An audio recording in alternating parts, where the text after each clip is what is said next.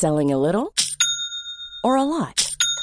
Shopify helps you do your thing however you cha-ching. Shopify is the global commerce platform that helps you sell at every stage of your business. From the launch your online shop stage to the first real-life store stage, all the way to the did we just hit a million orders stage. Shopify is there to help you grow. Shopify helps you turn browsers into buyers with the internet's best converting checkout. 36% better on average compared to other leading commerce platforms. Because businesses that grow, grow with Shopify. Get a $1 per month trial period at shopify.com/work. Shopify.com/work.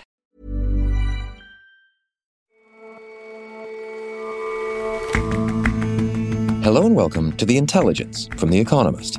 In London, I'm Jason Palmer. Every weekday, we provide a fresh perspective on the events shaping your world. Saudi Arabia's second city, Jeddah, was once a charming place. Now, vast empty patches scar the landscape.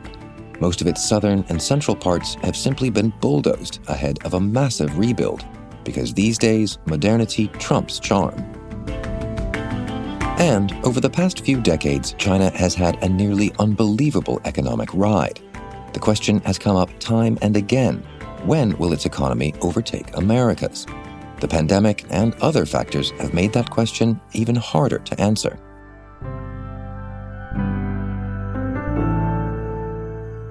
First up, though,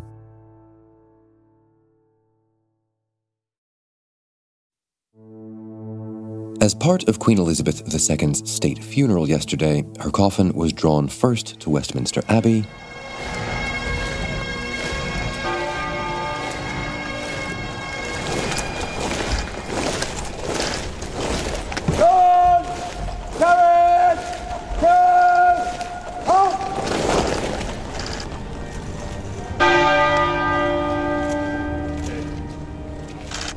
and then through central London. The route lined with members of the armed forces and police.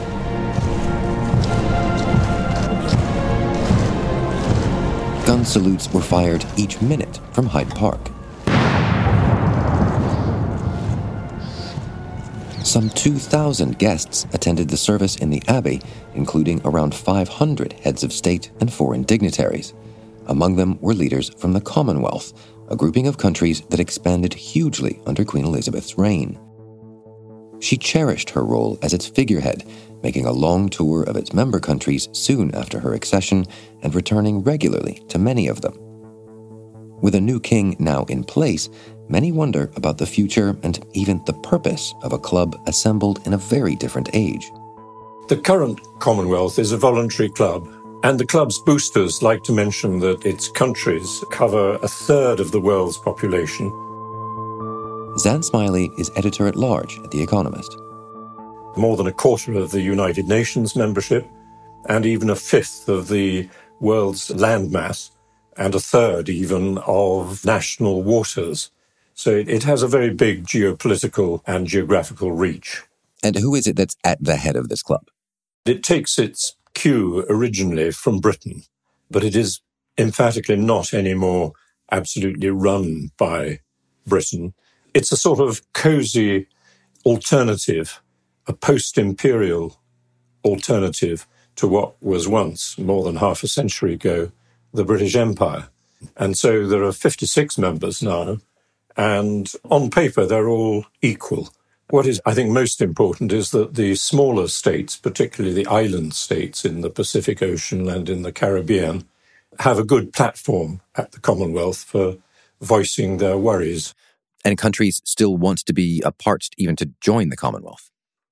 Yes, I mean, some people are quite surprised, but in the past decade or so, countries that don't have a British heritage have joined, for example, Rwanda and only this year, Gabon and Togo. But at the same time, there has been talk, including on this show, of the countries that want to leave the club. Well, I think a lot of people have been saying that if a country wants to remove the Queen, or now the King, as head of state, that is in some way a slap in the face of the Commonwealth. This is a complete misconception. There are countries such as, for example, Barbados, that became a republic earlier this year, which nevertheless is still a key member of the Commonwealth. Jamaica is very likely to become a republic. And of course, by far, even more important, Australia may well become a republic in the next 10 years. But I think that in no way reduces the heft of the Commonwealth as a club. And indeed, only about a quarter of the members at the moment, 14 in fact, still have the king as head of state. So it's a misconception that removing the monarch as head of state in some way weakens the Commonwealth. But to a degree, it is the royal family that kind of does the cheerleading and the, let's say, membership work on the ground, right? Yeah, so King Charles will have a sort of ceremonial role, and I think it'll greatly help by the fact that he does have a wide range of interests which are shared by many of the members of the Commonwealth. For instance, his interest in different religions, climate change and environmental things, which are very close to the hearts of many of the members.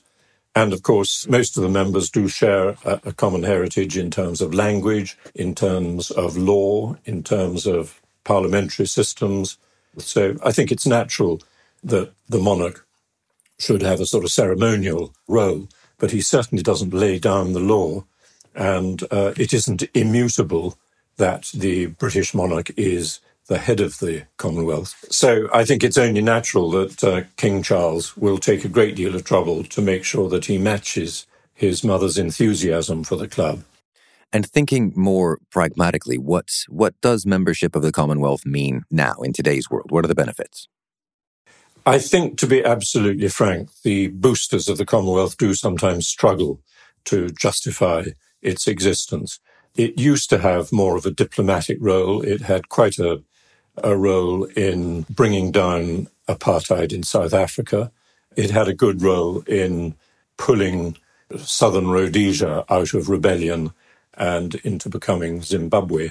But these days, I'd say its only real achievements, and they are arguable, is that it has played quite a role in putting forward proposals to combat climate change. But I think at the end of the day, the real purpose of the Commonwealth is to be a sort of network, particularly so that the smaller countries in the Commonwealth and also poorer countries in Africa have a strong voice on the platform.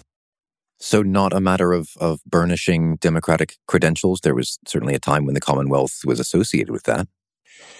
Yes, no, that is an important feature of the Commonwealth. I mean, on paper, its main purposes are to enhance democracy and to enhance economic development.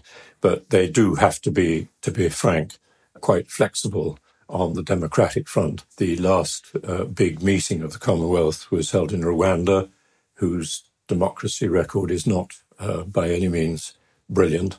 But they have, in the past, suspended countries that have had military coups in places like Nigeria and Pakistan. But on the other hand, there are one or two autocracies I can think of. For instance, Brunei, and there's still a sort of monarchy, almost absolute monarchy, in Eswatini, formerly Swaziland, which still somehow retain membership. So I'd say the qualifications are fairly flexible. One feature which should be mentioned is that a lot of the Commonwealth boosters have wanted India, as its numerically biggest country, to take a bigger role. If India was more involved, I think the Commonwealth might have a bit more heft. And by and large, just kind of reading between the lines of what you've said, you still seem to believe fairly strongly that it is a force for good in the modern world. Yes, I think it's a force for good, quite simply, as a talking shop. It isn't as influential as it used to be, and networking is a slightly unpleasant term with tones of public relations and so forth. But I think it is a good networking gathering, and I think most of the members of it think it's still worth persisting. Thanks very much for joining us, Dan. Thank you very much indeed.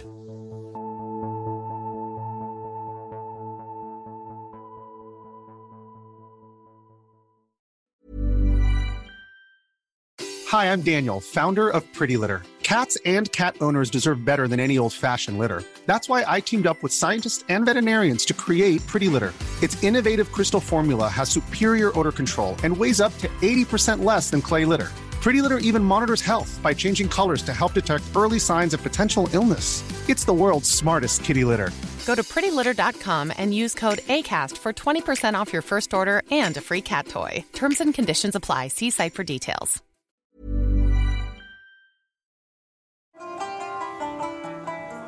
Saudi Arabia, as we now know it, is less than 100 years old. But Jeddah, one of its principal cities, is more like 1,500 years old. That long, rich history, though, is doing little to stop much of the city being flattened. Jeddah is Saudi Arabia's second largest and also its most charming city. In many ways, it bears far more resemblance to other cities across the Red Sea on the Egyptian side than it does to the Saudi heartland. Nicholas Pelham is a Middle East correspondent for The Economist. People speak with a different accent to the rest of Saudi Arabia. They tend to be more relaxed. It's a port city, more cosmopolitan.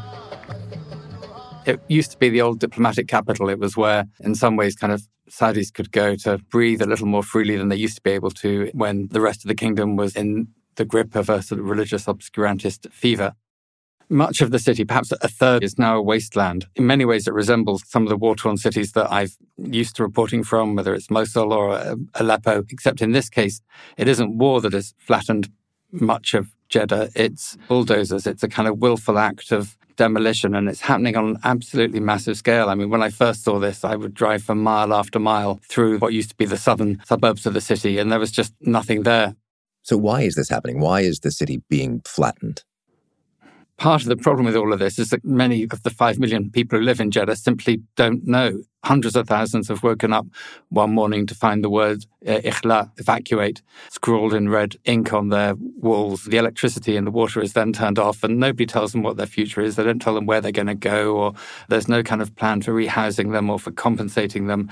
And it's really sort of part of, I think, what to many Saudis feels like this megalomaniac agenda of the Crown Prince. They're really just trying to fathom what is going on. They've heard that he wants to build these mega cities, smart cities elsewhere in the kingdom. They've heard about NEOM, but quite what's in store for Jeddah, nobody has really explained.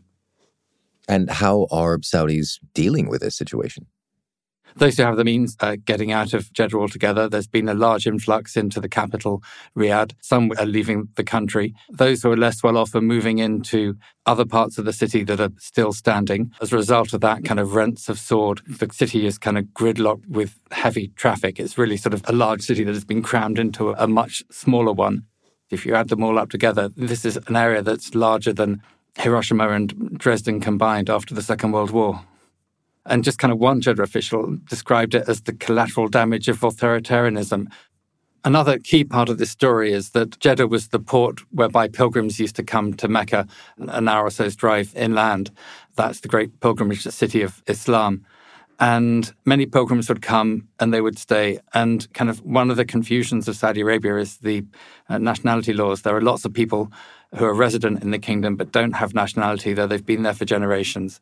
And as a result, if you're not a national, you can't own property. So they can't prove ownership.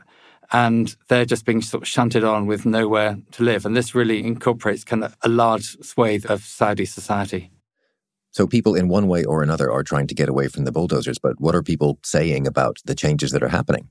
Initially, I think it has to be said that there are many Saudi residents of Jeddah who were in some ways pleased that their city was finally gaining some attention in Crown Prince Mohammed bin Salman's 2030 vision. It had largely been left out of that. And so they kind of thought, well, maybe these bulldozers are coming to rebuild Jeddah. And it's a city which is fraught with problems. There are these large unplanned districts where some of them were tantamount to slums, which are kind of home to criminal gangs or drug mafias and even prostitution rings. But generally, the city, and especially the southern part of the city, had poor drainage. It was prone to flooding, badly needed a facelift. But the problem was that when people saw just simply the scale of what was going on, this joy turned to consternation. And it's grown as this demolition has moved further north, tearing down old Saudi houses, mosques and villas, kind of fairly new-built high-rises as well, and moving up the airport road in the north. And you sort of see block after block where the lights just go out. And I think There's real concern now that this is coming close to the old city, which is a UNESCO heritage site, and nobody quite knows where it's going to stop or what's going to replace it. And I guess it goes without saying that there haven't been mass protests about all this. Yeah, this isn't a country where protest is allowed. It used to be a place where people could chatter and tweet fairly freely, but all that has changed under the Crown Prince, Mohammed bin Salman. So there were people who did initially sort of put up concern videos on TikTok and other social media, but those have sort of waned as well. There's a real sense that because Jeddah has never really been part of the kind of Saudi story, it's now paying the price of demolition. So you say that people don't know what ultimately this is for, how far it will go. Are there any guesses as to where this ends? Well, Saudi friends of mine are saying, maybe this demolition is punishment for not fully embracing Mohammed bin Salman's Vision 2030. There are others who say, maybe perhaps there is a brighter future coming. I have spoken to officials who insist that there are plans in the works for rebuilding Jeddah. Some have compared Prince Mohammed to Emperor Napoleon III, who leveled the slums of Paris and replaced them with a leafy posh area in the mid-1800s. There are some who say that southern Jeddah might become a gateway to the nearby holy city of Mecca. They describe how it could have lagoons and canals. It could be a second Venice. And it has to be said that this isn't a city which has been entirely neglected. The authorities have put on a film festival. They did use it to stage the Grand Prix. There has been a Korean pop show. There are some who feel that perhaps there is a glimmer of light that this could be a city that's rebuilt, and this could be the beginning of a revival. And what odds do you give that? You've invoked the posh parts of Paris, of Venice. Do you see that happening?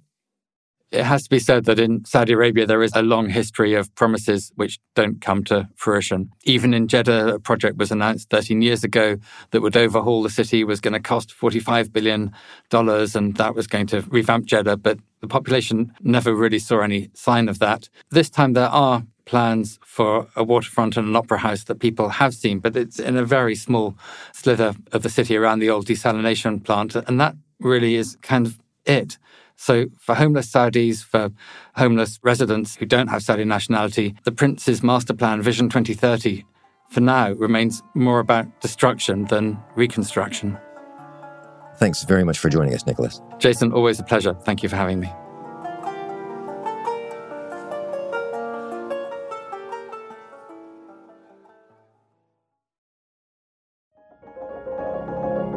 If you like the crisp style of The Economist, sign up for Economist Education's 6-week online course on business writing and storytelling. Learn to write with clarity, punch, and pith, and gain the tools to become a more effective business communicator. The course is designed by many of the journalists that you hear on the show. Register now and get a 15% discount as a listener to The Intelligence. Go to economist.com/writing course and use the discount code INTELLIGENCE at checkout.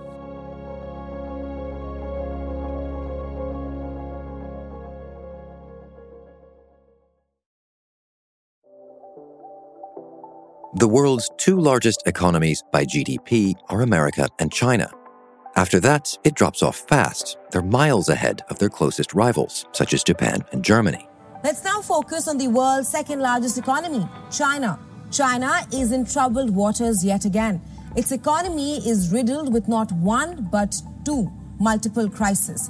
Estimates by the IMF put America ahead of China by a full $5 trillion of annual output. But there's long been talk of whether or when China might take the lead. A lot has happened in China, weak data and so forth. Do you think that's getting incrementally more a weakness story too? It's getting factored in for sure. That has turned out in recent years to be an ever trickier question. China was once, centuries ago, the world's largest economy, largely by virtue of having the world's biggest population. And for a long time, economists have been expecting it to regain that crown. Simon Cox is The Economist's China economics editor. But right at the moment, it's going through a period of particular economic difficulty. Some of those difficulties are self-inflicted. So now a number of economists wonder whether China will in fact ever overtake America, whether the day of overtaking will ever arrive.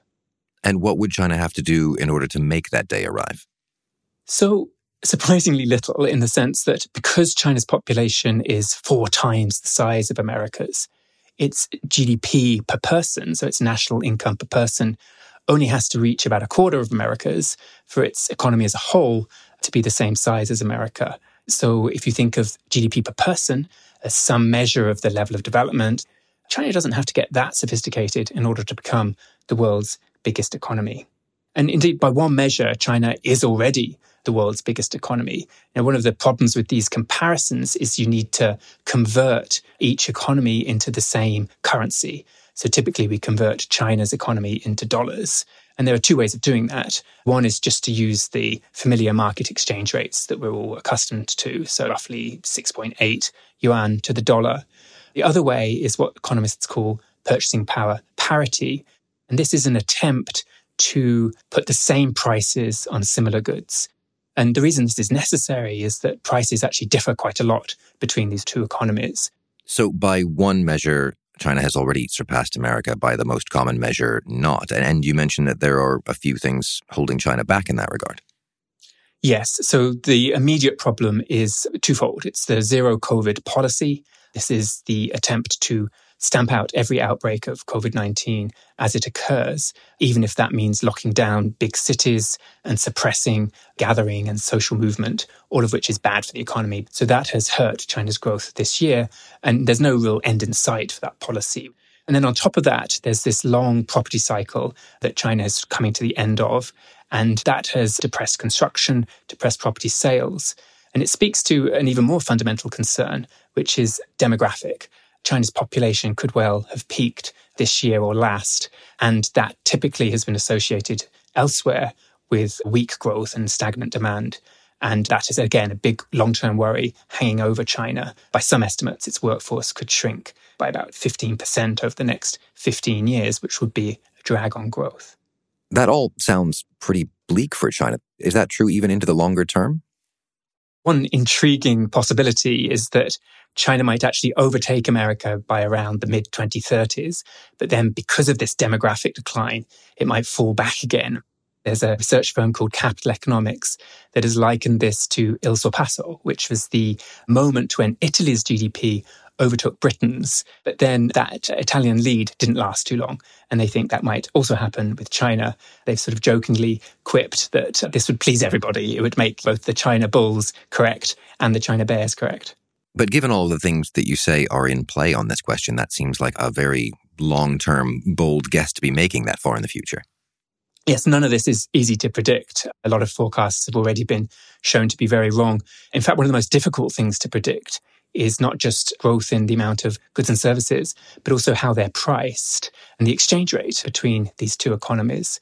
Because a lot of the catch-up we've seen in the past decade or so has come not from China growing faster, but from the fact that prices in China have risen faster and that the exchange rate has strengthened. Indeed, last year, if you combine all these things, growth, rising prices, and a stronger exchange rate, China's GDP in dollar terms grew by 20%. So if that kept up that pace, the overtaking would happen reasonably quickly. But this year, it's been a much more depressing outlook, and the exchange rate has actually weakened against the dollar. So this is extremely difficult to predict and makes this game even more fun. And I guess the question is how much it matters then to be the largest economy by that measure, which you say kind of has its own weaknesses and so on. Is this the right thing even to be focusing on? Well, for some questions, no, it isn't. For some questions, the purchasing power parity measure I mentioned before is a better measure. So if you're looking at things like carbon emissions or consumption of electricity, in some ways it's the amount of physical goods and services you're producing that is the most important thing. But I think for sort of global bragging rights, GDP at market exchange rates is probably the appropriate measure. Of course, a marked slowdown in China's growth is going to be important in and of itself, regardless of what it means for global rankings. Thanks very much for your time, Simon. Thanks very much.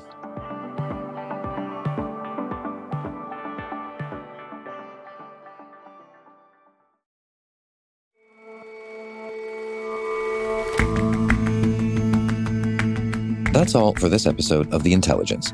Let us know what you think of the show. You can get in touch at podcasts@economist.com. And you can subscribe to The Economist at economist.com/intelligence offer. The link is in the show notes. We'll see you back here tomorrow.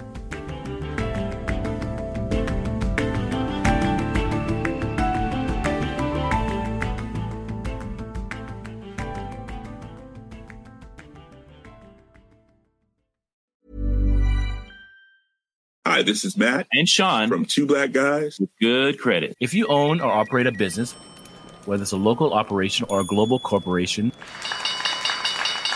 partnering with Bank of America could be your smartest move.